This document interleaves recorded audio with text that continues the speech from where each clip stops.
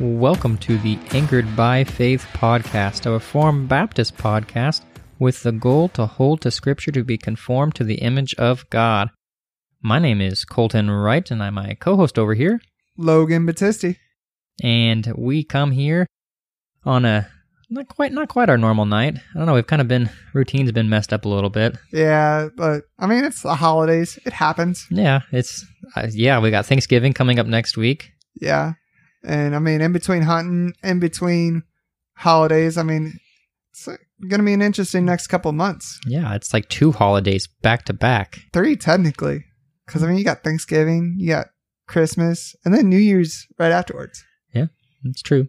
And luckily, at least Christmas and New Year's are going to be on a Saturday this year. Yeah, I don't know how I mean, it's good, but I still have to work. Yeah, I don't know. I mean, usually you get paid days off, right? Mm-hmm. But if it would have landed on a Friday, I would get that day off, and then I would have a 3-day weekend. Oh. It's pretty nice. Yeah, I don't know how it works at my new job yet. So, I mean, we'll see how that works. Like, this next week, I only get Thursday off. And that's it. Yeah, well, I'm the same. Yeah. So, I have to work Wednesday, Friday, and then Saturday because it's my weekend for Saturday. Oh, man. I'm glad. My work's seasonal Saturdays, so we haven't had a Saturday in like 3 weeks, 4 weeks. And it was supposed to be my Saturday, and we canceled it because we only had whole 8-hour day. Mm-hmm. And, well, not quite 8 hours. It's like 6 hours. But we only had like 2 or 3 customers come in, and only one bought something. Well, like, my Saturday was supposed to be November 4th, I think. Mm-hmm. But that's the weekend when we went to hang out with Tara and Trevor and went on our double date with them. Oh. So, I haven't worked in, like, a Saturday in a few weeks now. But I'm making up my Saturday this Saturday, or tomorrow, I guess, technically. And then next Saturday, it was supposed to be my weekend anyways. But, so you're like double whammy. You ain't getting out of it. Yep, making the extra money though, because those Saturdays are all overtime. Oh yeah, time and a half. Yep. So, how's life been, Logan? Life's going pretty good now. Scarlett's teething again, so she's been kind of grumpy, not grumpy at the same time, but she still eats everything in our house. Going to be a lot of holidays are pretty stressful for me because we have like 4 different or 5 different family gatherings we usually have to choose from. And yeah, it was a pain in the butt just trying to figure out Thanksgiving. Christmas is even worse sometimes. Yeah. Because there's my dad's side of the family. Mm-hmm. There's my mom's side. My stepdad's side. There's Kyra's family.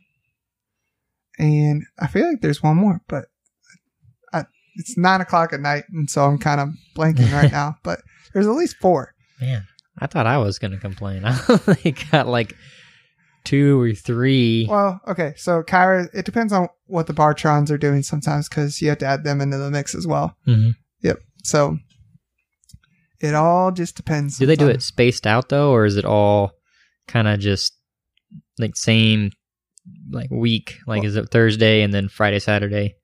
Yeah, I have no idea what's going on this year. So my family, I don't think the Bartrons will be in town because they're only here for Thanksgiving and then they're going back up for Alaska. I don't know what Amy's doing yet. I know my dad's family's meeting on Christmas Eve, and I think my mom is on Christmas. Yeah, and then I don't know what my stepdad's side of the family's doing for Christmas yet, but yeah, so it really goes with what the work schedule is usually. I feel really bad, but I also feel like I'm in a terrible spot sometimes. Yeah. There comes a point where you got to cycle on and off. You're like, look, I can't make it to it this year. Next year, though, it's just so hard to cycle too. No, my family usually does like the weekend after. So we usually do the weekend after, and then one of my grandma's was 2 weeks after. Mm-hmm. So that way, you don't get the turkey overdose in like 3 days. You like, there's a space so you actually start to like turkey again, just kind of, sort of, or the smell of turkey doesn't make you just want to puke. Right. Because you've gorged yourself for 3 days. Oh, man. I mean, Christmas is definitely one of my favorite holidays, though. For sure. Absolutely love it. Especially Cookie Day. Cookie Day is probably one of my favorite things, but I won't get to make it this year. Because part of the cycling is my dad's side of the family, they go to Alabama for Thanksgiving. And so when it's in Alabama, they have Cookie Day while they're in Alabama. So obviously, I can't make it to Alabama with just one day off work. I mean, you can. Be there for like an hour. All right, see you guys. Gotta head back home. Golly, that's a long drive. That's like what is that like? I think it's 8 hours. Is it 8 hours? I thought it was more than that, but I think it's only 8. Still 8. We went to Georgia last year.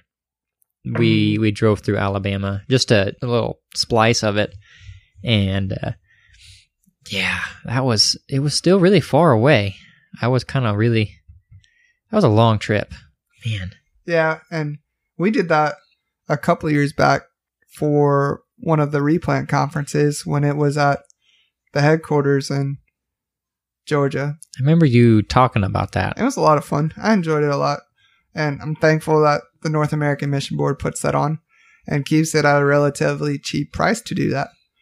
Because, I mean, it's like $15 just for them to feed you and put you in a hotel for the weekend. Mm-hmm. Pretty good. Mm-hmm. That's a really good... The North American Mission Board really does a great job. They have a lot of good resources, too. Have you ever been on their website? I've been around it. I know that they do like a Timothy and Barnabas kind of retreat conference thing. Like the last one was just here in Branson a couple months ago. I got on there, and when we were doing class one time, that's where I got the Who's Your One curriculum, and I got another one too. And then in hopes, I was optimistic at the time, but they also sent me David Platt's book, Radical. Is that what it? Mm-hmm. Yeah. Yep. And then Alabama's 9 hours from here, basically. Ugh, man, that's a drive. Mm-hmm. Yeah, definitely not one I want to do there and back in one day. No. I did it when we went to Virginia. It is I think a 16-hour drive, and we started from on our way home. When I started in Virginia, I drove, I think 13 or 14 hours. I made it all the way to St. Louis, and then I was done. I was like, babe, you've got to drive. I'm like, I'm falling asleep. And so she drove, and I didn't even sleep. It was snowing, and I was nervous because we were in my truck. Oh, so like the Kentucky trip all over. Yeah, it wasn't as bad as the Kentucky trip. Oh my gosh. That was bad. But, yeah. I mean, let's just get straight to the subject. I mean, they probably don't want to listen to us banter all night long. Man. I mean, I know it's 9 o'clock and we're pretty tired, so it might be easy to get rabbit trails, but let's really go into what the episode is. Irresistible Grace is what we're continuing on, because we're doing a series on the Reformation right now, right? Or at least what Calvinism is. And we're going through the acronym of TULIP, which T for total depravity, U for unconditional election, L for limited atonement, I for irresistible grace, and then P, our next episode, is going to be on perseverance of the saints. Mm-hmm. And we walked through the T. Most people listening probably didn't have much contention with the T. We get to the U. There was probably a lot of heat. We got to the L. There was probably a lot more heat. And we can really say this is kind of the last controversial point, really controversial point. Right. Most people will hold the perseverance of the saints, but irresistible grace is definitely, I think I know I said last time limited atonement is one of the most misunderstood, but irresistible grace is very misunderstood today. I think most people don't understand exactly what we mean by irresistible grace, and sometimes, like R.C. Sproul notes, it's kind of misleading. I think we can just say that besides like the P, all the other points or acronyms that we use, or the words that are from the acronym, are really kind of misleading in the way that the doctrine is. Yeah. I think that's probably has a lot to do just with our English language and the way we've shifted. But I like R.C. Sproul and the way he puts it is effectual grace, because the irresistible kind of maybe goes along the lines of individuals thinking that God is just dragging people kicking and screaming, to heaven against their will. And that's a lot of people think that it's vice versa as well, and that God is sending them to hell with the same ultimacy, I guess. Against their will. We mentioned last time about fatalism. Mm-hmm. And this doctrine kind of tends to be looked at through a fatalistic lens, where individuals think that God is pushing someone either one way or the other. However, if, as we said before, these points can't be separated or really, taken away from one another, we've built up to this point. So if you've agreed with the T, you've agreed with the U, and you've agreed with the L, I want you to think hard about the I. Right. Because, this part really comes at the point of irresistible grace. So, obviously, everybody's going to come to this contention of the fact that, well, I fought the call to go to the altar all the time, so obviously God's grace is not irresistible. Mm-hmm. Is that what we mean by irresistible grace? Absolutely not. So, why don't we state a definition of irresistible grace, and then we can kind of nitpick maybe a little bit. So, how would you classify irresistible grace? Oh, that's tough. I knew you were going to ask me that one instead of giving an answer yourself. If you want, I can give an answer. Irresistible grace is God, obviously, as what most people call, in Calvinism, we say that regeneration precedes faith, right? Mm-hmm. So God's Spirit works in our hearts to give us the want, the desire to please God. Mm-hmm. Obviously, in our total depravity state, there are things that we can do that look like they're good, might be a good virtue, but that doesn't mean that they're given in a heart that is pleasing to God. Now, people will nitpick that, I'm sure, but we believe that the Spirit changes our hearts so that we can want to, that we can run to God instead, that we can become the prodigal son. Mm-hmm. And then after that point in time, Spirit works on us so that we can then feel convicted of our sin and then come to a saving knowledge of God. Mm-hmm. Or then the saving knowledge of God inside of us wants to push us there, I guess is the right way to put it. Sorry, I wasn't exactly prepared to define it, and I probably should have and done better at my homework. Sorry about to put you on the spot. Carrying on with the, analogies of will, to simplify it, boil it down, I think of irresistible grace is God's action upon our will that then changes our will. I think of it in the light of a slave, which is what a biblical picture of us. We are dead to sin. Mm-hmm. We are slaves to sin. We want to sin. We love sin. We're so indebted in sin. It's what we rejoice in. And so, how can a slave become free? Well, they can't. Someone has to purchase them from the master. Christ has purchased us from the master, which is death, sin, our wages, what we deserve, our sin, our bondage, ourselves. Christ has purchased us from that very thing. He has redeemed us. And our natural affection is when that grace, that burden's been lifted, is to what? The natural response would be to love that which has freed you. I know it's not an exactly perfect analogy, but it's what comes to my mind when I think of it. Yeah, I kind of think of Paul Washer's illustration on this one sometimes, and he talks about how if you took a statue of stone, and we'll get into this with Ezekiel later on, but is it going to move? No. Is it going to do anything? Absolutely not. No. But what happens if if God would touch that stone and change it into a stone of flesh? Could it finally do something? Could it move around?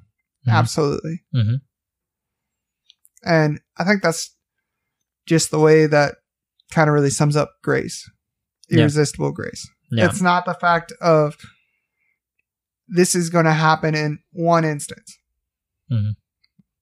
Because there's definitely times where we've either fought the calling to go to the altar, or fought the calling to follow Christ, fought the calling to do ministry or something like that. Mm-hmm. Nobody's going to deny that. Mm-hmm. But the ultimate reality is that once God starts a work in you, he's not going to leave you in that point. Mm-hmm. And that's what we'll go over in Perseverance of the Saints too. But irresistible grace follows along those lines just as well, because God can't start something and not finish it. The sweet aroma of his grace becomes so intoxicating that we have no choice but to follow it. You want to follow it. Anyway, we hope to flesh that out a little bit more. We go through a few texts. Why don't we jump into some texts here that kind of walk through our position? Should we tackle the first obvious one? Yeah, I think the one that we're going to tackle first is the one that most everybody knows that a Calvinist or Reformed theologian is going to point to. That's in John chapter 6. If you go to verse 44, it says, "No one can come to me unless the Father who sent me draws him, and I will raise him up on the last day. It is written in the prophets, and they will all be taught by God. Everyone who has heard and learned from the Father comes to me. Not that anyone has seen the Father except he who is from God. He has seen the Father. Truly, truly, I say to you, whoever believes has eternal life. I am the bread of life. Your fathers ate the manna in the wilderness, and they died. This is the bread that comes down from heaven, so that one may eat of it and not die. I am the living bread that came down from heaven. If anyone eats of this bread, he will live forever. And the bread that I will give for the life of the world is my flesh." I kind of went a little too far. It's all relevant. I think that fleshing that out, I want to say this first before I state what I want to say. There is the explicit texts that state something very, very explicit in Scripture. And then there's the implicit, the ones that maybe are along the little gray lines. So the question here about grace, is grace irresistible? Well, what's the context of John chapter 6? John chapter 6, Jesus has just fed 5,000. So they have seen the signs and the miracles. And these people have followed him. And what are they wanting? They followed him because he's done these miracles. And Jesus gives them some hard teaching. And he tells them that he is the bread of life. And they're it says, therefore, the Jews were grumbling about him, saying, I am the bread of life that came down into heaven. And so they're kind of mocking him. They're like, psh. So were these individuals willing to follow Jesus? Well, in a sense, they were following him. Were they willing to follow him? You could say yes. They were pursuing him. But what does Jesus point at? Are they pursuing him for the right reasons? They were not pursuing it for the right reasons. And I mean, if you look in Matthew, if you look in Luke, you'll kind of see instances where God gives them some hard stuff to deal with. I mean, you look at Luke 14. 14. Okay. I thought I had the right chapter in my head. Mm-hmm. But you're going to look 25 through 33, and you'll look at those costs of discipleship. Mm-hmm. And notice that God gives three things. It says, all relationships, to summarize it up, should look like hate compared to how much you love me.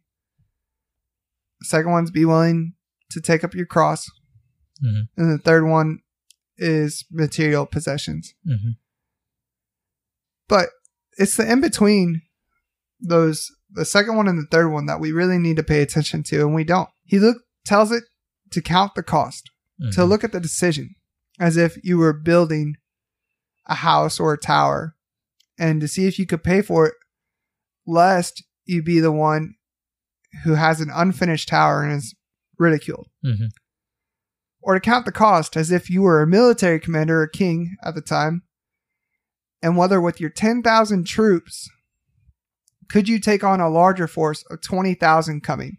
Mm-hmm. Or if not, then you could send an emissary while they are far away to plead with or beg or to come to terms with. Mm-hmm. How often do we not do that? I know that this is going to sound like a case for not irresistible grace, because obviously it's making you think about it. Mm-hmm. But grace and salvation is something that is not something that just happens at one point in time. No. In fact, Scripture also teaches, I want to say it's in 2 Peter, but I could totally be off here, is that we are to work through our salvation with fear and trembling. Mm-hmm. Work through our salvation, to think as if we're planning to build. salvation is something that is not just done instantly one night during a sermon. No. I think that's here where you have what you have, and when it says, no one can come to me unless the Father who sent me draws him. Now, that Greek word draw is very, very, very important. What does drawing mean? Well, we mentioned, we were joking before, R.C. Sproul gives this comical note that what drawing doesn't mean. It does not mean wooing. The Greek there is used in the same sense of, the woman at the well drawing the water. It's drawing water out of a well. And is that the point? I thought his was talking about how the same word is used when Paul is getting dragged out of prison. That was another one. Okay. And then a pastor that he was debating at the time went to Euripides, I believe, and was like, here the Greek word is used to draw out water. Yeah. Oh, maybe that was it. Yeah. Okay, so that's the way he went around it. And then he mentioned about the drawing of the water. You might have, in that debate, the guy said, you draw water, or choose to draw water in that sense, and kind of thought he refuted RC. And RC's like, yeah, I wasn't prepared for that. Prepared for that. But you don't stand over the well and go, here, water, water, water, water, water. You don't woo water out of a well. You draw water, which is a forceful action. The water's stagnant in the bottom of the well. You plunge the bucket down there and draw it up. Now, if you're the water that's being drawn, what did you do to be drawn? Absolutely. No, you didn't. You were just sitting there being water. But there was an exterior force that acted upon you that drew you from your state that you were at to a new state. Mm-hmm. That's us. We are being drawn by the Father. And so this is a deliberate, intentional action. And here in verse 44, it's important because the whole verse, when it says, no one can come to me unless the Father who sent me draws him. So, again, if you're going to say the Father draws everybody, all right, what is the result of the drawing? And I will raise him up on the last day. Now, I'm sure we all know, we've probably all heard, what's the difference between can and may? Can I use the bathroom? You sure can use the bathroom. May I use the bathroom? Can, has the resolution of ability. Do you have the ability to do it? May, simply, may I have the privilege to do it? May I exercise my ability? Here, he says, no one can. Therefore, no one has the ability to come to the Father unless, or no one has the Father come to me, the Son, unless the Father who sent me draws him. No one can come to me unless something is done. What is that something? That something is grace. This something, going back to limited atonement, is not universal. So if we continue on to give context. So the Jews then disputed among themselves, saying, how can this man give us his flesh to eat? So this is one of those instances where the Jews get caught in the physical aspects, kind of like the woman at the well in John chapter 4. He says, truly, truly, I say to you, unless you eat the flesh of the Son of Man and drink his blood, you have no life in you. Whoever feeds on my flesh and drinks my blood has eternal life, and I will raise him up on the last day. For my flesh is true food, and my blood is true drink. Whoever feeds on my flesh and drinks my blood abides in me, and I in him. As the living Father sent me, and I live because of the Father, so whoever feeds on me, he will also live because of me. This is the bread that came down from heaven, not like the bread the fathers ate and died. Whoever feeds on this bread will live forever. Jesus said these things in the synagogue as he taught at Capernaum. So, I think we just became cannibals. Oh, man. Or at least that's what Christians in the old days were accused of. Yeah. Well, I mean, when you partake of the Lord's Supper, it literally becomes the blood and body, right? Oh, we're not Catholics. This episode isn't going in why can't I think of how to pronounce the word? Transubstantiation. You threw me off when you said that. Well, I had it on the tip of my tongue, and then you... and then I mispronounced it like that. You mispronounced it, and it completely left me. We'll figure out. It'll come to me in a second. Transubstantiation. Did I say it right? I don't know. I don't know right now. It's too late. Yeah. Okay, so it looks like people need Jesus to live eternal life. I mean, that's what Jesus has said in John chapter 3 as well. Mm-hmm.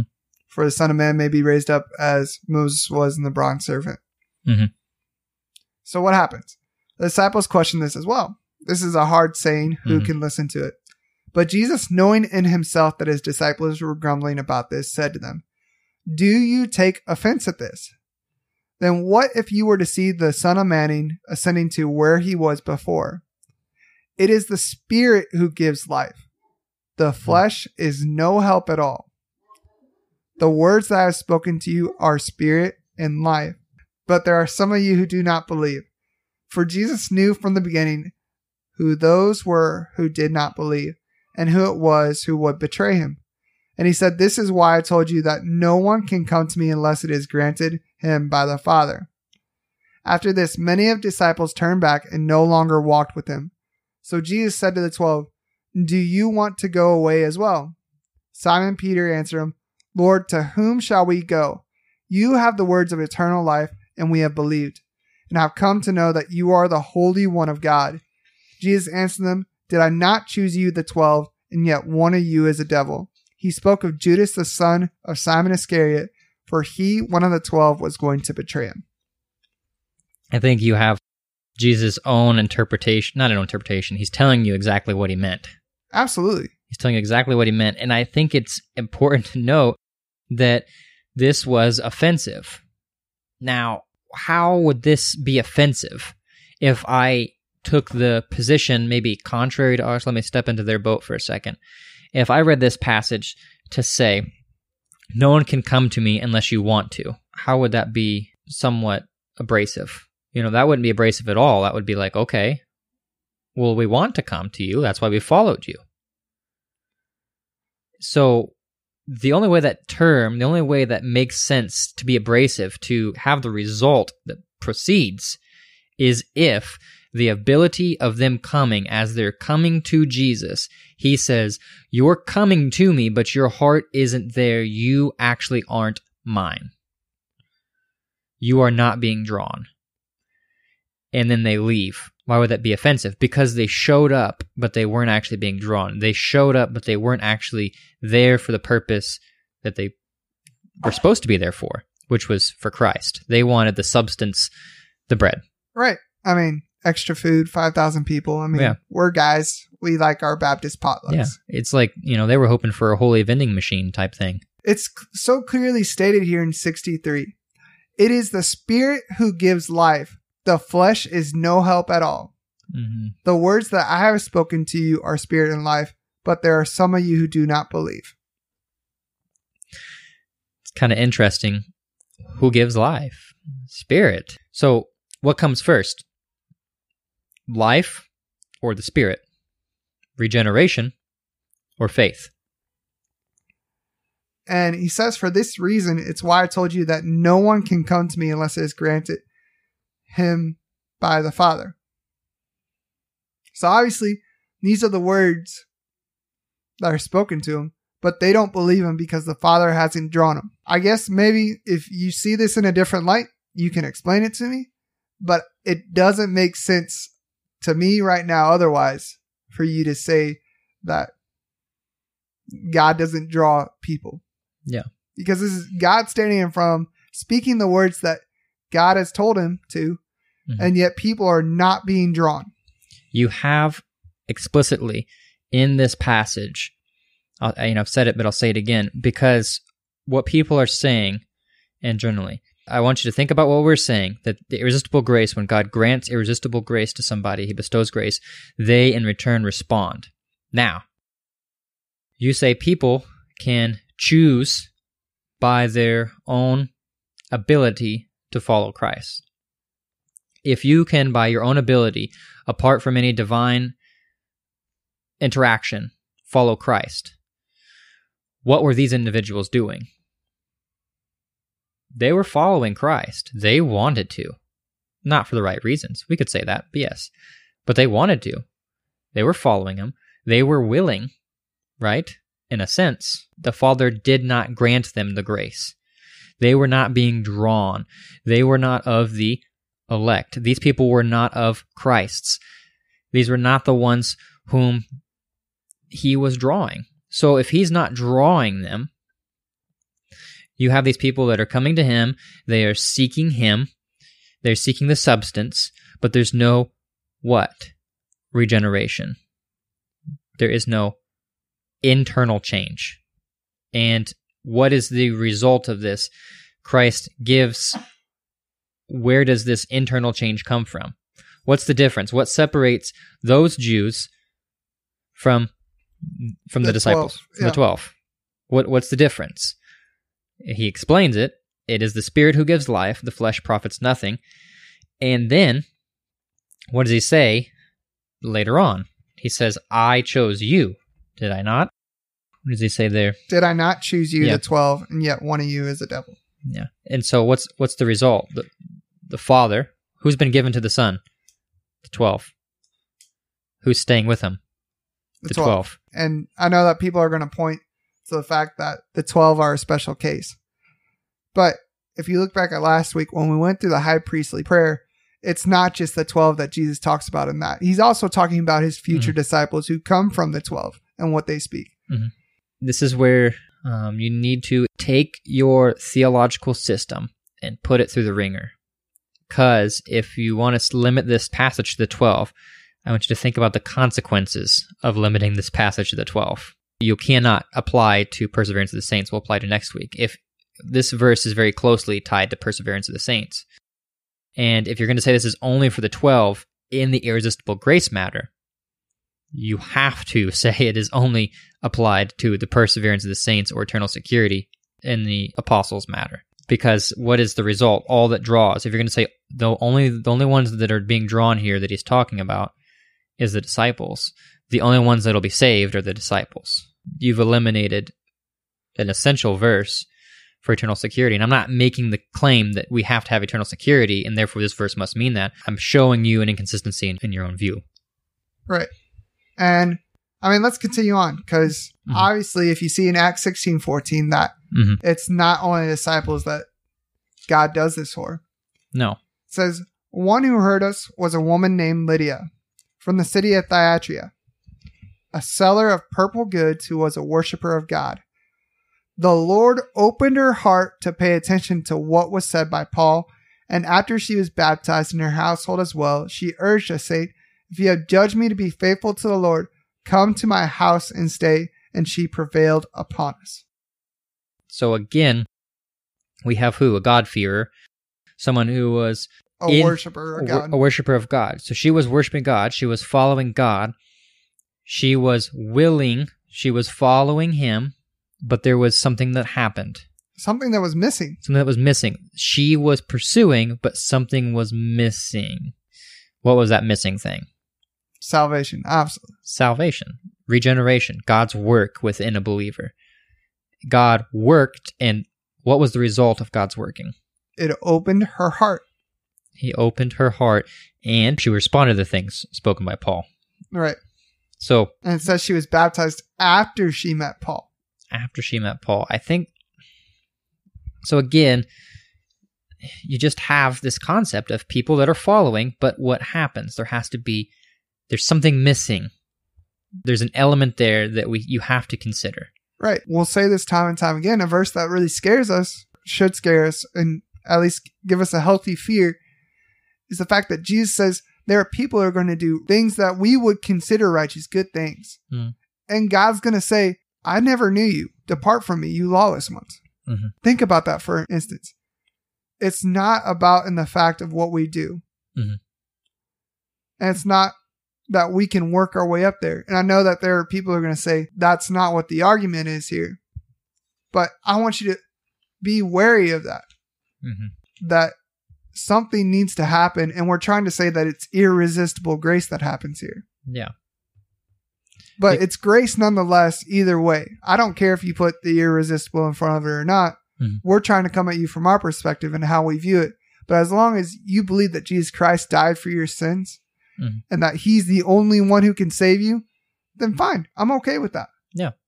But I want to point to you why we believe the way that we do. I want you to find solace in this, because this irresistible, the effectual calling, is essentially Romans chapter 8:28. Those he foreknew, he also predestined to be conformed to the image of his Son. I mean, our slogan here, being conformed to the image of God. You have what? You have that whole thing is to be conformed to the image of God. The drawing by God, that irresistible drawing, results in our conforming to the Son. Absolutely. This isn't a drawing that is counter to our will. This is not, like we said, we were totally dead in our sins and trespasses. Actually, let's do this. We talked about Ezekiel. Yeah, let's go ahead and go to Ezekiel 36:24. I think that's a good point to kind of touch on that. A lot of us are probably familiar with Ezekiel. I'm going to start in 22 and then read on. Therefore say to the house of Israel, thus says the Lord God, it is not for your sake, O house of Israel, that I am about to act, but for my holy name, which you have profaned among the nations where you went. I will vindicate the holiness of my great name, which has been profaned among the nations, which you have profaned in their midst. Then the nations will know that I am the Lord, declares the Lord God, when I prove myself holy among you in their sight. For I will take you from the nations, gather you from all the land, and bring you into your own land. Then I will sprinkle clean water on you, and you will be clean, and I will cleanse you from all your filthiness and from all your idols. Moreover, I will give you a new heart and put a new spirit within you. I will remove the heart of stone from your flesh and give you a heart of flesh. I will put my spirit within you and cause you to walk in my statutes, and you will be careful to observe my ordinances. You will live in the land that I give your forefathers, so that you will be my people, and I will be your God. Such a beautiful passage. It is a promise. This is a promise to Israel. Yes. This isn't one of those "your David" moments. No, it's not one of those "your David." It is a promise to Israel. However, remember, we have been grafted in. That's an important thing to remember. We've been grafted into the promise of Israel. And so, thus being grafted in, this is applicable to every Christian, everyone that professes. And so, what goes on here? Well, first off, who does all the action in this verses? I will. I will vindicate. I am the Lord. I prove myself. I will take you. I will sprinkle clean water on you. Moreover, I will give you a new heart. I will remove your heart of stone and give you a heart of flesh. I will put my spirit within you. And then the result is you will live in the land. You will do what I want. Is this a kicking and screaming moment? No, this is a merciful thing. He takes out the heart of stone and he gives a heart of flesh. That is such a beautiful picture of what we are in our sin. You mentioned the statue, and I think hearkening back on this. I mean, if you look on too, it says, after that, I will make the fruit of the tree and the increase of the field abundant, that you may never again suffer the disgrace of famine among the nations. Then you will remember your evil ways and your deeds that were not good, and you will loathe yourselves for your iniquities and your abominations. It is not for your sake that I will act, declares the Lord God. Let that be known to you. Be ashamed and confounded for your ways, O house of Israel. I like the way that's put. It's clear as day how that works. Mm-hmm. I like how you have, what's the result of the heart of stone and giving the heart of flesh? It's the change. It's this internal change. You will acknowledge your iniquities. You will acknowledge these things, and you will pursue me. Oh, man, that's just a really honest way of how God works. Mm-hmm. And I understand that people are going to try to draw from other instances of where, because you can exegete from this passage. We're trying to exegete. We're not trying to exegete. We're not trying to read in. No. We're simply reading you what Scripture says. Mm-hmm. At least we're trying with our best or knowledge. Mm-hmm. And there might be instances where we fail. There might be instances where you might not think this is true. But make sure that you prove us with Scripture. Yes. And from the context of Scripture. I don't see any way of where we are taking that out of context. Please. Because that is literally what it says. Let let me say this. If you disagree with us, please state it in the line of Scripture. Don't tell me this verse can't mean that because of 2 Peter 3:9. Run over here to this verse. That's not exegesis. You have to describe to me what this verse means in this context and why we are wrong in our interpretation, which we'll be open to. Right. We're always reforming. We're always growing in our knowledge. So this is a way for us to grow, to be conformed to the image of God. We Absolutely. Say that time and time again. And iron sharpens iron. Mm-hmm. And so, but you have this divine heart surgery. And what individual performs open heart surgery upon themselves? No one. This is only an action that God can take. He takes out your heart of stone. He gives you a heart of flesh. And what an act of mercy and grace that is. That every person that has came to Jesus Christ will find him a perfect Savior because God himself has given you a new heart. He's provided new desires within you to pursue and love him. I was trying to find, or did you have the verse from Jeremiah 31 or? Jeremiah 31:27. Do you want me to go ahead and read it? Go for it. Okay. Behold, days are coming, declares the Lord, when I will sow the house of Israel and the house of Judah in the seed of man and with the seed of beast.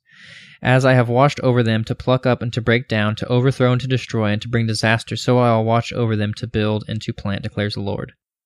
In those days they will not say again, the fathers have eaten sour grapes, and the children's teeth are set on edge. But everyone die for his own iniquity. Each man who eats sour grapes, his teeth will be set on edge. Behold, the days are coming, declares the Lord, when I will make a new covenant with the house of Israel and with the house of Judah.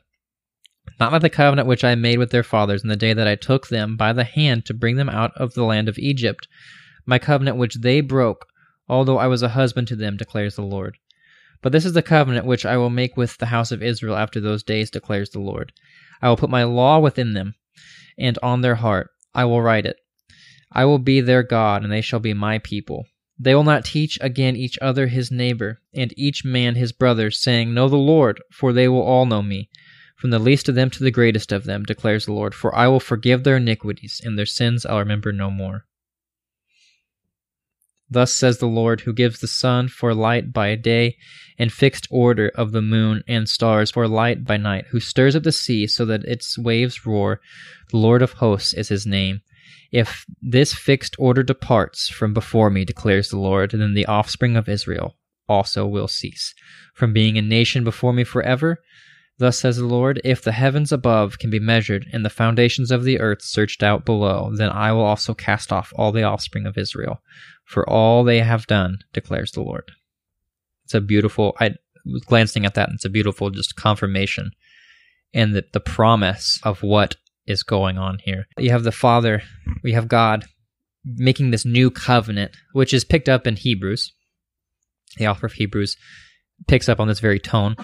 This new covenant is unlike the old covenant. This new covenant is an internal covenant that causes an actual change where individuals who are in this new covenant will pursue God.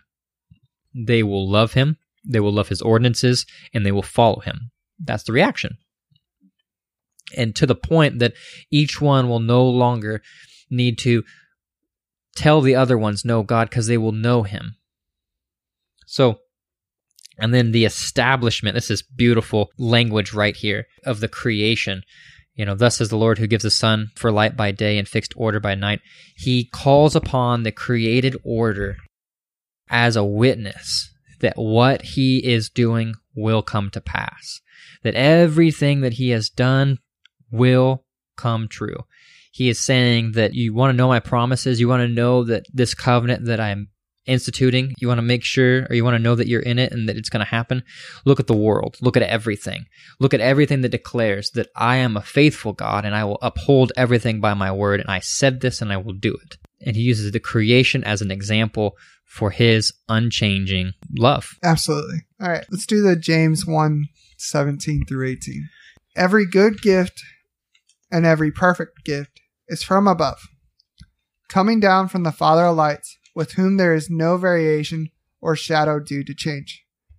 Of his own will he brought us forth by the word of truth, and that we should be a kind of first fruits of his creature. So you have, by whose will?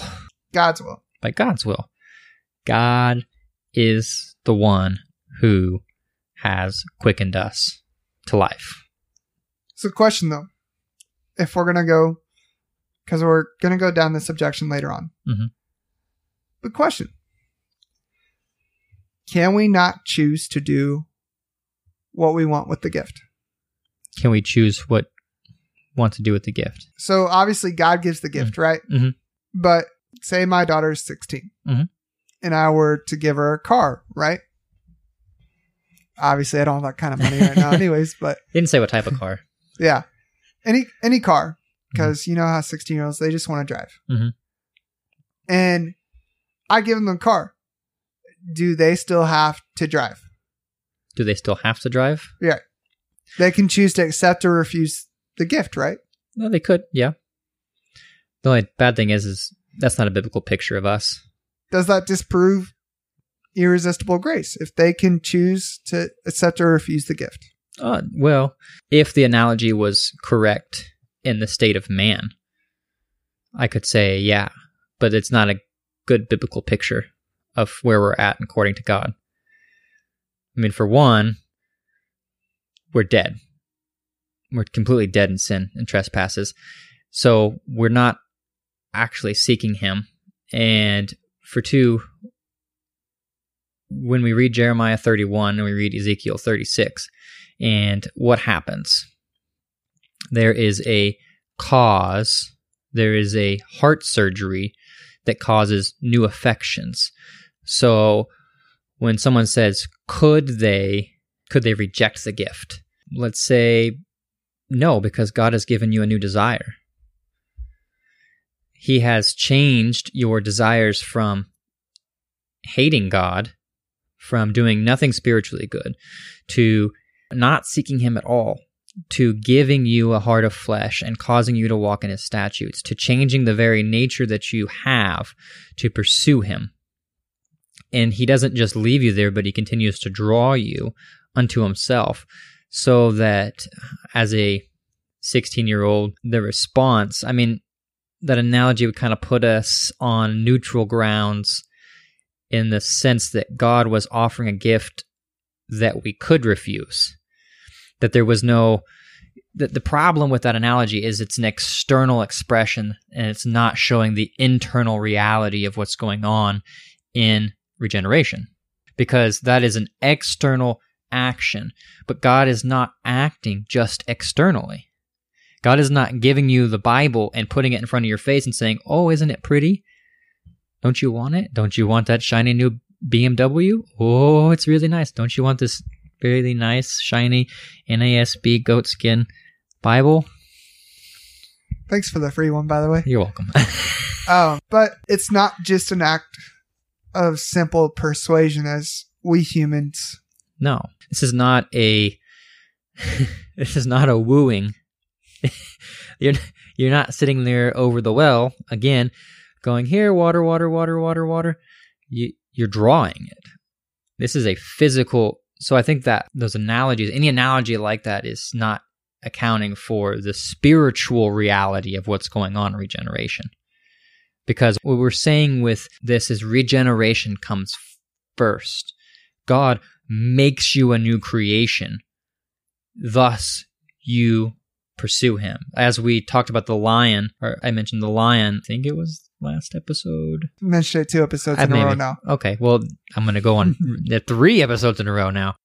As a lion, it's a common theme. We're just going to keep going with it. I'm going to say it from now on. Logan's going to beat his head against the wall. The lion, the only way the lion goes from carrots, or from meats to carrot, is if you change the very nature of the lion. Right. And I mean, that's the only way that, as it says in the future, we'll see that the lion and the lamb lay down together. Yeah. You could say the desires are changed. Or that the kids can play by adder holes. Yeah. Or asp. I think it's asp. But I think it depends on some translation. venomous snake that is poisonous to children and will strike when you play with it. So obviously, in the future to come, God's going to change everybody's natures to where death and obviously killing are not a thing anymore. That includes creatures and unfortunately hunters. But I don't think people grasp how much salvation really changes us from the inside. Yeah. I think when the biblical picture of, Ezekiel 36, Jeremiah 31, Romans, the new creation. You're a new creation. You are not what you were. You've passed from death into life. Those are two completely different ends of the spectrum.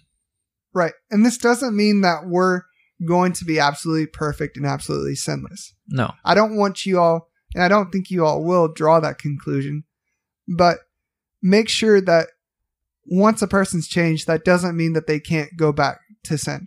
Yeah. Well, go back and taste sin. Yeah. It's not, we don't believe that a person can lose their salvation, but a person can go back and sin and chew on it for a second, but then spit it back out because it's not what they want anymore. It's not something they can love. It's not something that they can adore. Yeah. It's the beautiful, that Trinitarian salvation that we possess, that the Father who sent the Son to die for our sins, but he didn't leave us there. That drawing that is done is not left on our own shoulders, but is actually carried by the Holy Spirit. The Holy Spirit resides within us. It's our down payment for our inheritance. It's our possession. And he works within us to be conformed. He doesn't. So as we walk down the path of life and we fall off in the left or the right side and the thorns and the thistles, the Spirit's there to pick us up. Sometimes we step one or two back. Sometimes we go one or two forward. But the Spirit's there to guide us and direct us. Yeah, absolutely. All right. Let's go ahead and do a big objection verse. Because obviously it seems like in the New Testament that people can choose not to follow God. All right. Matthew 23:37. Oh, I knew you were going to do that one first. So, that's the one that a lot of people like to refer to because it definitely makes it seem like Israel did not come to God, that they had their own choice in not doing so, and that obviously if grace is what's offered, that Israel willingly refused it. So obviously irresistible grace must not be true. I want to give a shout out at this point to a certain someone who'll be listening to this podcast, most likely, who sent me a wonderful video that I listened to, an IFB preacher, about this very verse.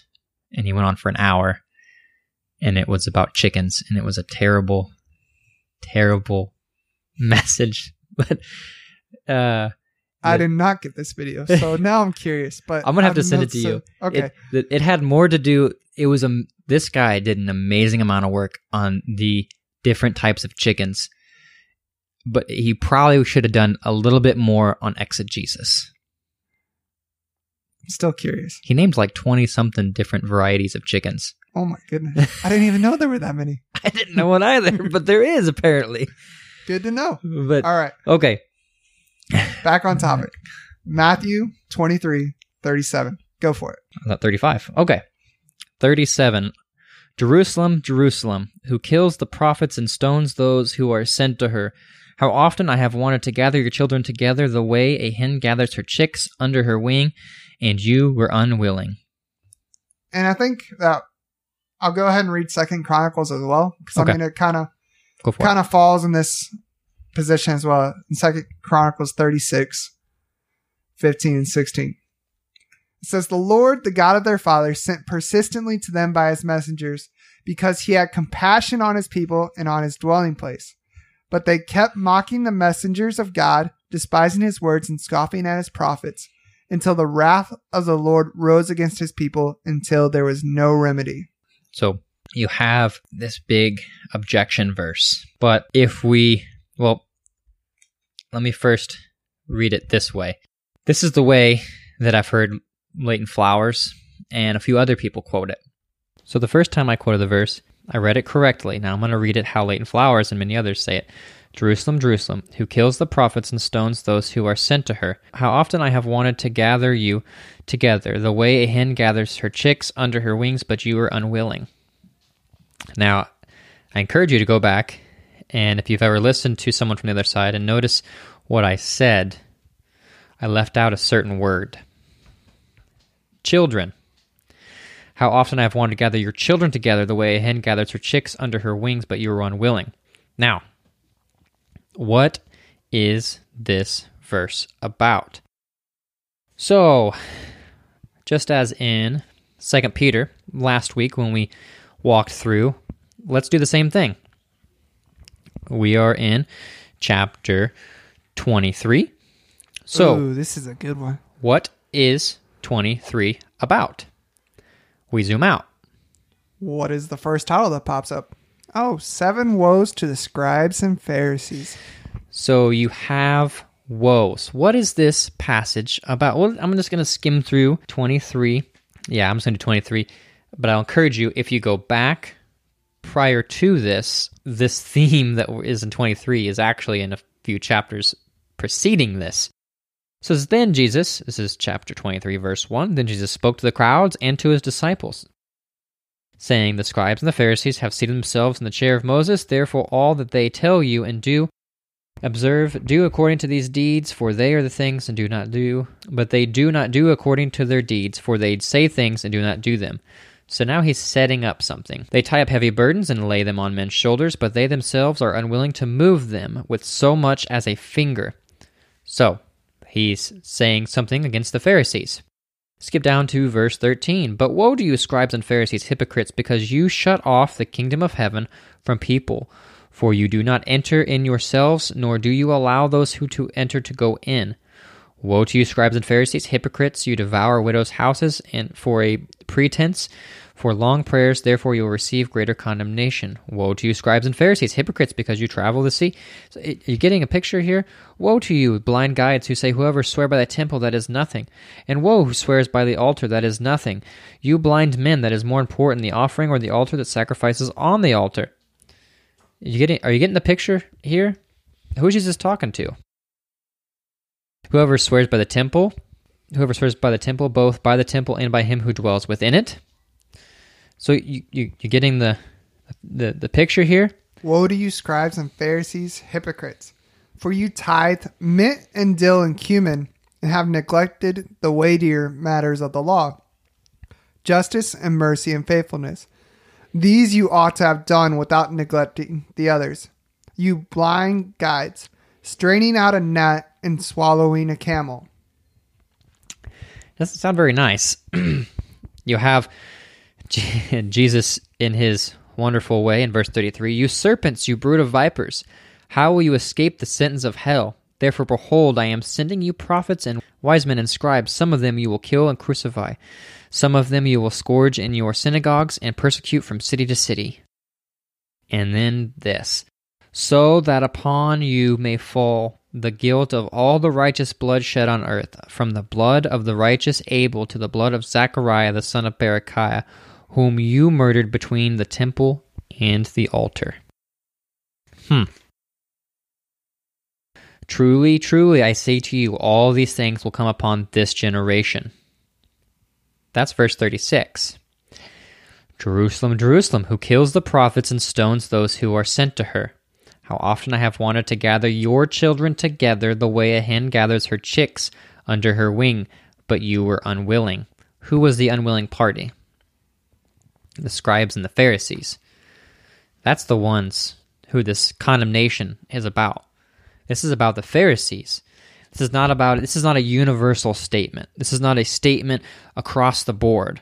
This is a condemnation of the Pharisees and the scribes and the religious leaders for shutting off the kingdom of heaven, as he said in verse... Where'd it go? Later on in verse 23. I'm not going to take the time to find it right now, but it's prior in verse 23. They shut off the kingdom of heaven. So you have the scribes and the Pharisees doing this action that then causes this judgment. So this is not a universal statement And really, you want to talk about a statement that's limited. This is really limited to them. This is limited to the scribes and the Pharisees. Now, you have to be careful when someone is talking, and especially the Gospels, when he's giving a judgment passage, the context of the judgment is the most important part. Who is the judgment being brought against? Because you cannot always take a judgment passage and make it universal. I mean, a great example of this would be, Matthew 24. That'd be a great example of this. You have this judgment passage. You mean 23? No, in 24 here, Matthew 24. Oh. And you have the sign of Christ's return. Gotcha. And you have this coming judgment. When you take that judgment that is being brought and you make it into everywhere universal, there's a problem. You run into a problem. So the judgment passages are for a specific audience. There is a judgment whom it is being applied to. Now, the judgment whom this is being applied to, or the one this is directed at, is the Pharisees and the scribes. They were unwilling to do the one thing they were commanded to do, which was be obedient and to not shut off the kingdom and to obey God, and they didn't. So, judgment. So, just to play devil's advocate, though, how does it talk about the Pharisees specifically when it also says, like, the whole city? It says, "Oh, Jerusalem, Jerusalem, the city. Jerusalem, Jerusalem, who kills the prophets and stones those who are sent to her." If you look back, that's really a parallel from 35. "So upon you may fall all the blood of the righteous blood shed on earth, from the blood of the righteous Abel to the blood of Zechariah, the son of Berechiah, whom you murdered between the temple and the altar." Who's the you? The Pharisees. The Pharisees are the one in context here. So, you have the Pharisees, who are the ones that killed him. They've done all these things. They've crucified, they've scourged, you have this, so on and so forth. Now, who killed the prophets?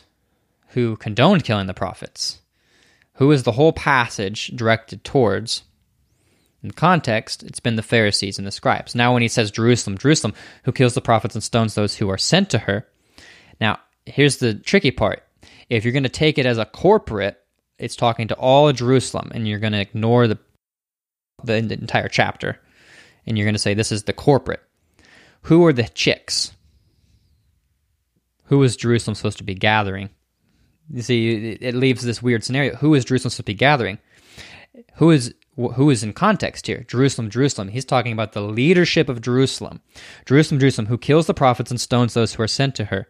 How often I have wanted to gather your children. Who's the children? Who's in context here? Pharisees, scribes, your children, the ones under your setting, the ones that are under your table, under your control, the ones who you're supposed to be discipling and teaching. How often I have wanted to gather them together, a way a hen gathers her chicks, but you were unwilling. You were not willing to do the one thing I wanted you to do.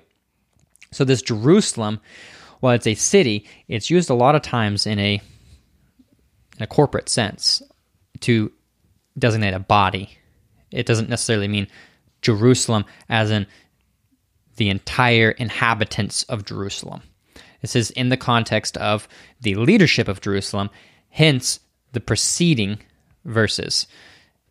You have the parallels of the killing of the prophets, and who is that paralleled with? The Pharisees. Yeah. So it's basically a parallel statement. All right. Yeah, I just wanted to flesh you out because I figured that'd be an objection that would come up because I know that people like Leighton Flowers and, well, at least Leighton Flowers for sure, really likes to hit on this verse and hammer on it and say that this is something that defeats irresistible grace. Yes. And the bad thing is this is, for one, I have a hard time if you go to a judgment passage. This is what just it dumbfounds me. If you go to a judgment passage to prove something, Hermeneutics 101 is understanding what literature is being spoken. This is a judgment.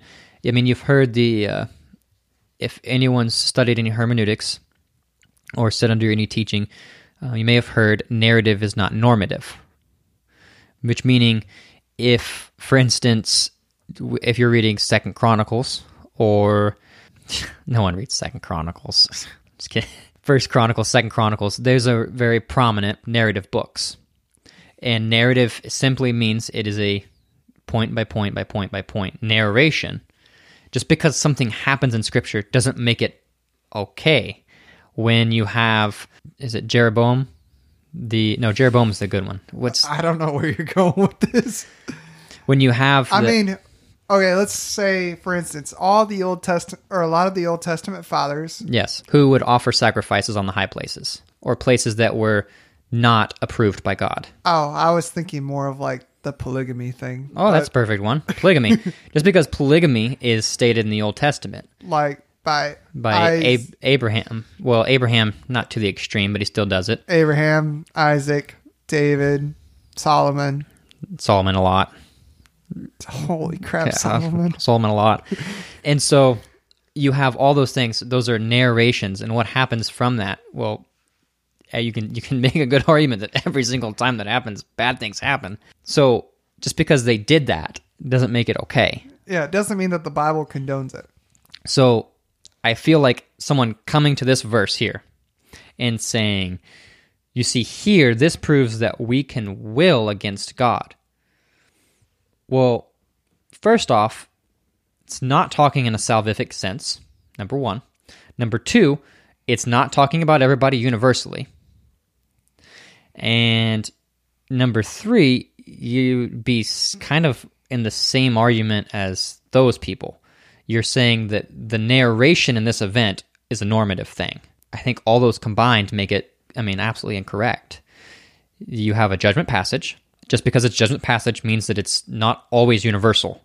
This is not a universal statement for every time, everywhere. It's a judgment passage that's restricted to who?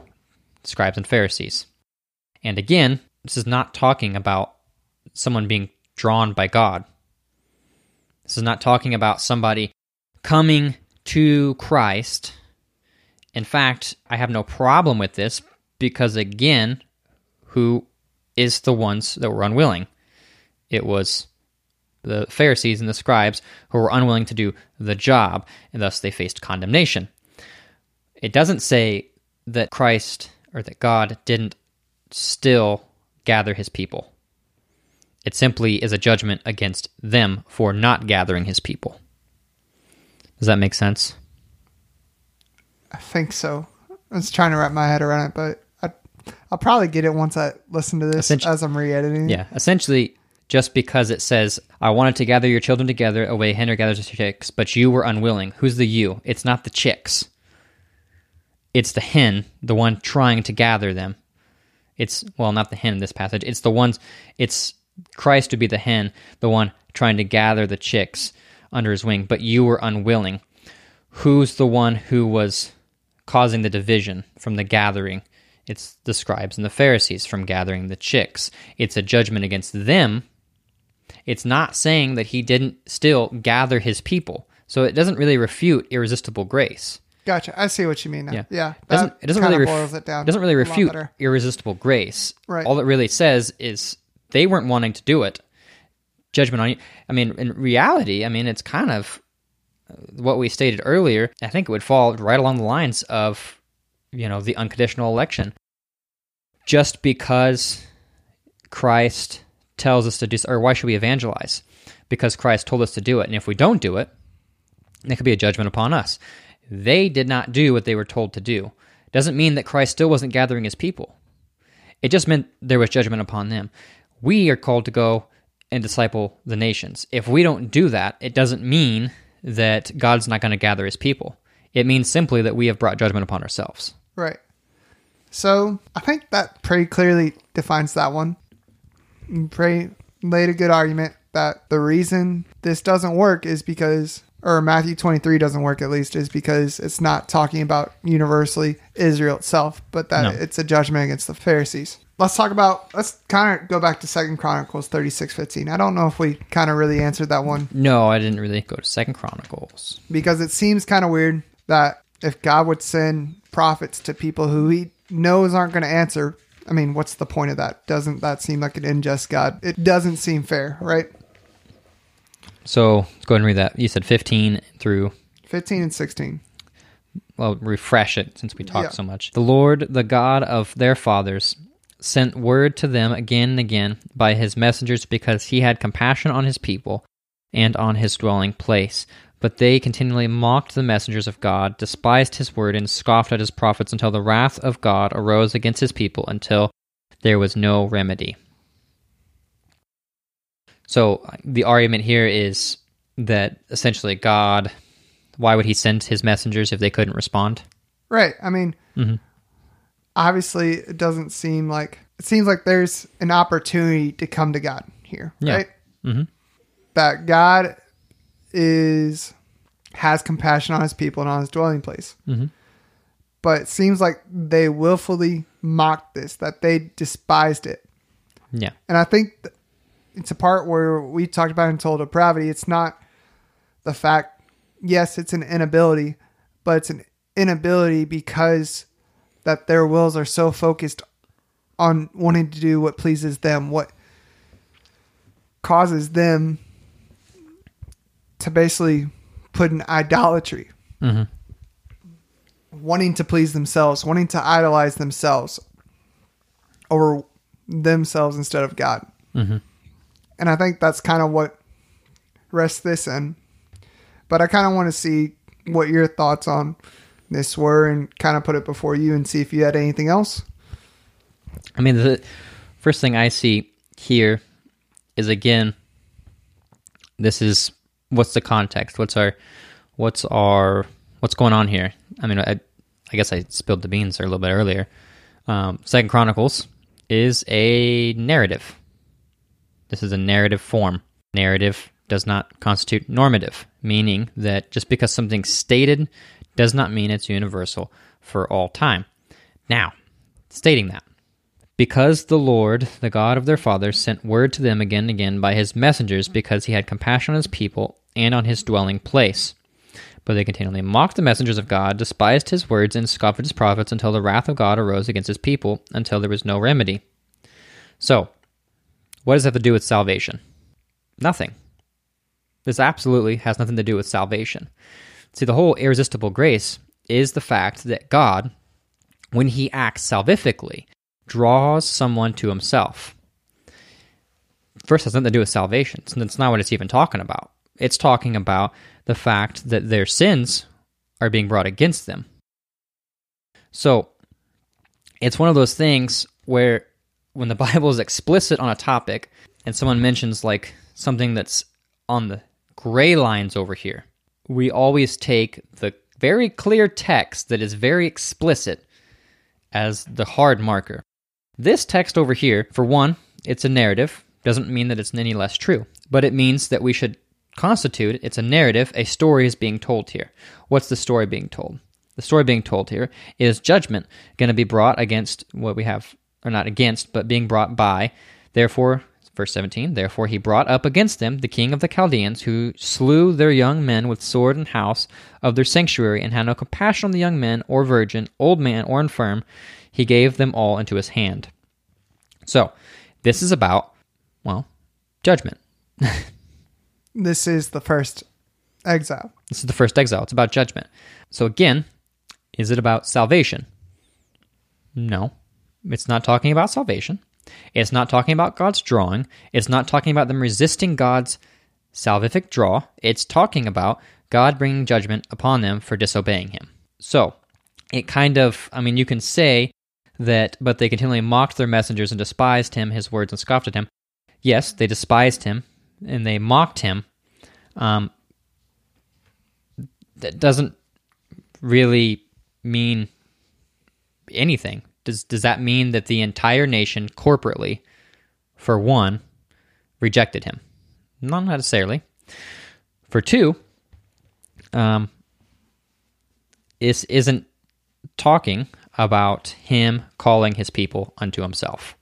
This is talking about him sending messengers to what? Bring his word to them, to warn them, and what do? They reject it, which is the common theme throughout all of Israel. What do? They reject his word, and judgment comes. So, this isn't even in the same category as irresistible grace. So, irresistible grace states that God, in his mercy, bestows grace upon individuals to bring them to himself. When that grace is given, they then come to him. What in this verse, or sets of verses, or this chapter, is talking about God bestowing grace upon somebody at all. None of it. None of this verse is. It's a narrative about what is happening to Israel, the fact that God has warned them of what is going to happen, and they didn't listen. So, the correct way to interpret that would be to take that and say... And look at Jeremiah. And look at Jeremiah. Who was Jeremiah in exile? That's a great point. Was Jeremiah in exile? Jeremiah wasn't. He watched the destruction of Jerusalem, right? He watched the destruction. But was he a faithful follower? So if Jeremiah was sitting there, this is a great point. If Jeremiah was sitting there, would it have been appropriate for him to say, all of Jerusalem has fallen? As they were being carried away into exile, could he have said, everybody has left? Everybody has went astray. Could Jeremiah have said that? Would he have been correct in his statement? Because he, from a standpoint, could have said, all of Israel has failed you. But did all Israel fail him?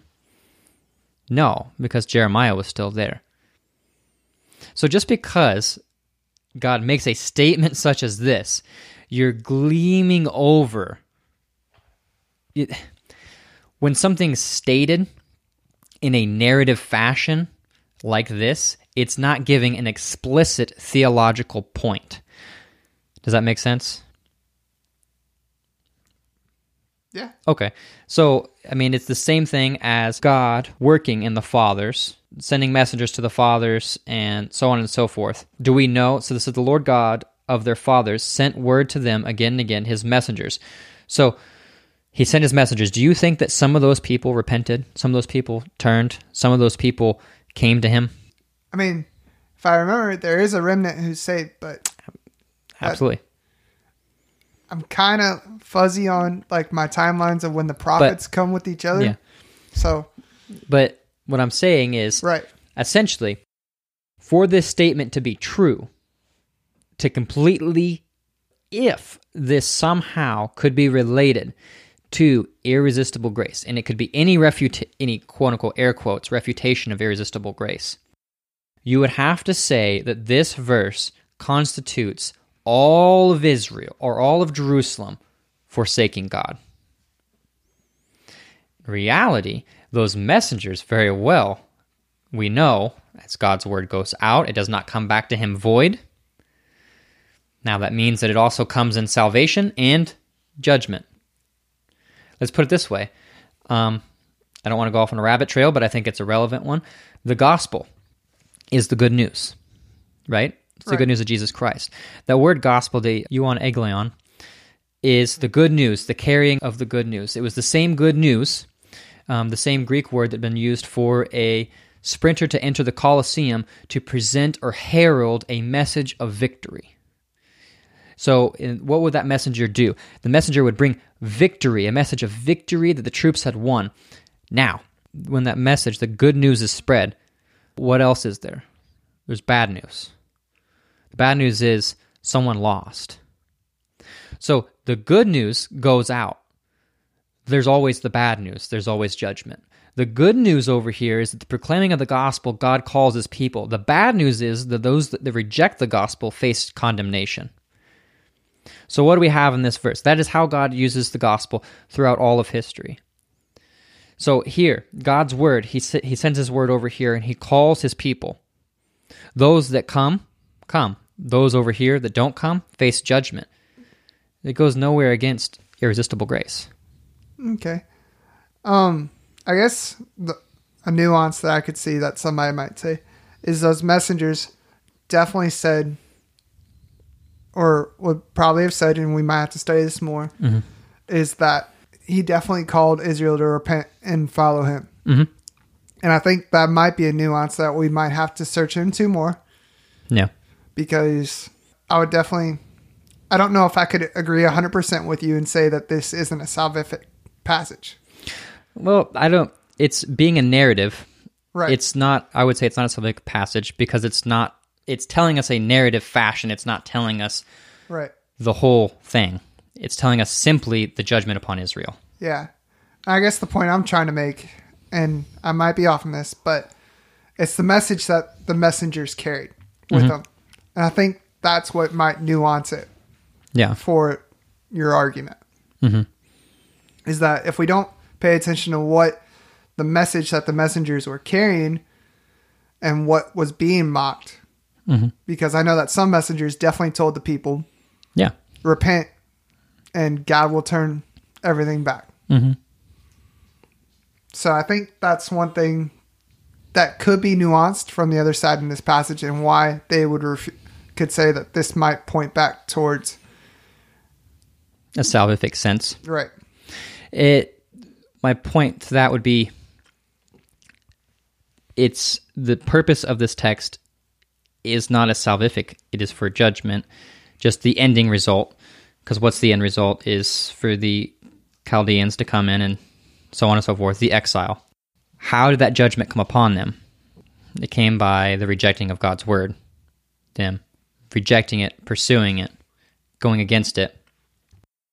So God, on this hand, is calling them to repentance, and we have to get into a distinction here between what can be known as the decretive will and the prescriptive will. Now, let me break those down for you. The decretive will.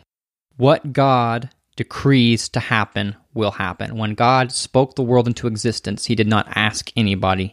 It happened. When God chose before the foundation of the world to elect a certain people, it was his decretive will. He didn't ask you. He did it. He didn't consult anybody else. When God formed the stars and put them where they were, he didn't ask anybody else. He did it. Prescriptive will. The things that God prescribes for individuals to do. Now, you might say, how do those two interact with one another? Decretive will is the accomplishment of God unaltered by individuals. Put it this way, does God consult us when it comes to the rotation of the earth? No, it just does what it does because God upholds it by its powerful word. Prescriptive will, things that God has prescribed to do. Like the Ten Commandments. Like the Ten Commandments. God says, thou shalt not kill, but yet death still happens, murder still happens. Now, God said, don't do it, but we still do it. Right, and like Adam and Eve in the first. Yes. Don't eat from the tree. It's prescriptive. It's not decorative. Yeah, not decretive. Decretive, yeah, and they did it. Yeah. They did it.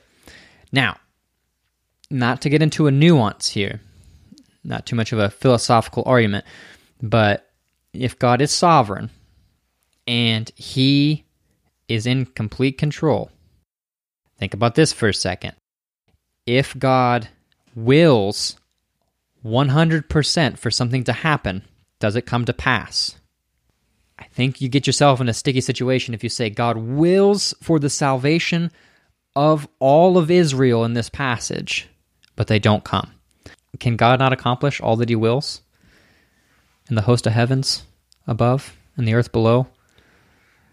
You get in a sticky situation of where we talked about last time from 2 Peter 3:9 of what wills really is. Yeah. And this is actually kind of weird.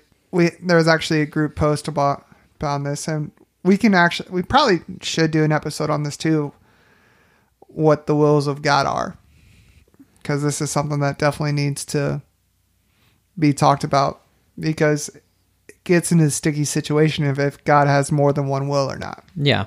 And we don't really need to go on that rabbit trail since this episode's already running pretty long anyways. It is. But I mean, it's important to know that one will doesn't, we have to make these distinctions in Scripture. Right.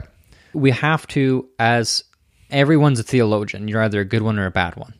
Or maybe not a good one. You're either doing theology or you're a bad theologian. But everyone's a theologian. It doesn't matter. And so we have to make category distinctions within Scripture. That's why I stress the point this is a narrative. It's a category distinction within it. For instance, I've heard a lot of people go to Revelation to make a point. You find yourself in a really sticky situation if you're going to make, a passage from Revelation that we shouldn't have, certain markings on our hands or our feet or our heads because, that's a sign of a certain thing. You get into a really weird situation. Right. And I mean, there's certain things that you take from Psalms and Proverbs and poetical things. I mean, you don't take those literally every time. No. And definitely Revelation and Daniel. I mean, those are 2 points of what we call apocalyptic literature, at least in some parts of Daniel.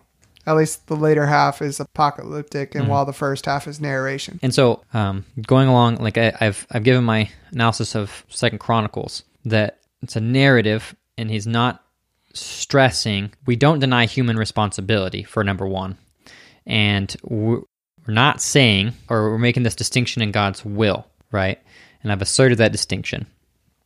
And I think that's a good category distinction. Now, where does that come from? How can we make that comparison? Well, when we come to Isaiah 46:10, declaring the end from the beginning, and from what ancient times things have been done, saying, my purpose will be established, and I will accomplish all my good pleasure. So he says, I will accomplish all my good pleasure. I will accomplish all I want to.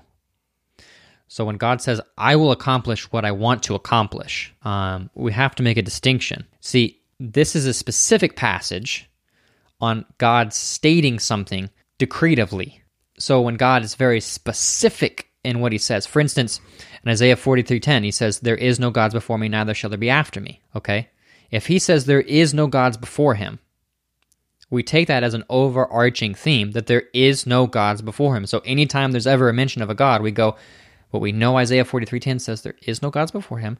Therefore, systematic theology, we put it all together. So we come to 2 Chronicles and we see the fact that God is using messengers, but those messengers aren't accomplishing what we perceive the intended result should be. What does that mean? Does that mean, for one, the message has failed? Does it mean that God is trying and they're just thwarting all his, plan? Here's another thing to think about. If they had repented, would the entire exile have happened? Would of all the prophecies that God had given up to the point of the exile have been wrong? So you see the decretive will of God, which is a fact that something will happen, this thing that he announces that no one will alter. He decreed they were going to go into exile. Now, pretty sure it's even said back in when Moses and Joshua's time that if you fall away from me, this is what will happen to you. And exile was definitely one of the things that was listed. It was. So he will remove them from the land. Mm-hmm. So he states that up front. So I find it interesting someone would run to an ending of 2 Chronicles of bringing of judgment against the nation, a nation of Israel, to prove the point of individuals resisting God's salvific grace. First of all, it's a gray area, kind of one of those outlining texts. For two, the decretive will, or if people don't want to hold to that, God declared that they were going to go into exile long before this. So, how did he know they were going to go into exile? Did he look down the corridor of time and hold his fingers and hope that someday, distant in the future, they could have messed up and went into exile? Or did he know from the time that he told Joshua that this would happen if you forsake me, that it was going to happen? He knew from the very beginning. Hence, he laid the ground rules. Hence, all the way from that time period to 2 Chronicles, the end of the Old Testament, really. That's the last book in the Old Testament, chronologically. And so all that, what's the end result? Exile. All those messengers, all those things confounding the rejection and judgment. God knew all that was going to happen. And what was the result? Judgment on the nation. However, just because there was judgment upon the nation does not mean he was not drawing his people. I think that's a big overtone. If you're going to say, when you lump everybody into one lump sum and you say the whole nation had forsaken him, I think you have to realize that you can say in one sense the whole nation had forsaken him. However, you could also say that God was still calling his people. Does that make sense? Mm-hmm.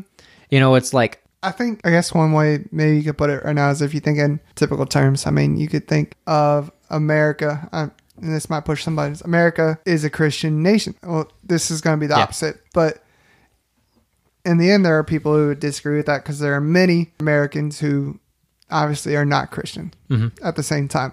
So there's this generality, but it's not true for everything. So you can say on one hand, but doesn't necessarily mean that it's a universal truth. Right. That's essentially, I would constitute 2 Chronicles the same way, because it's a narrative. I mean, this is not an explicit theological point. Put it this way.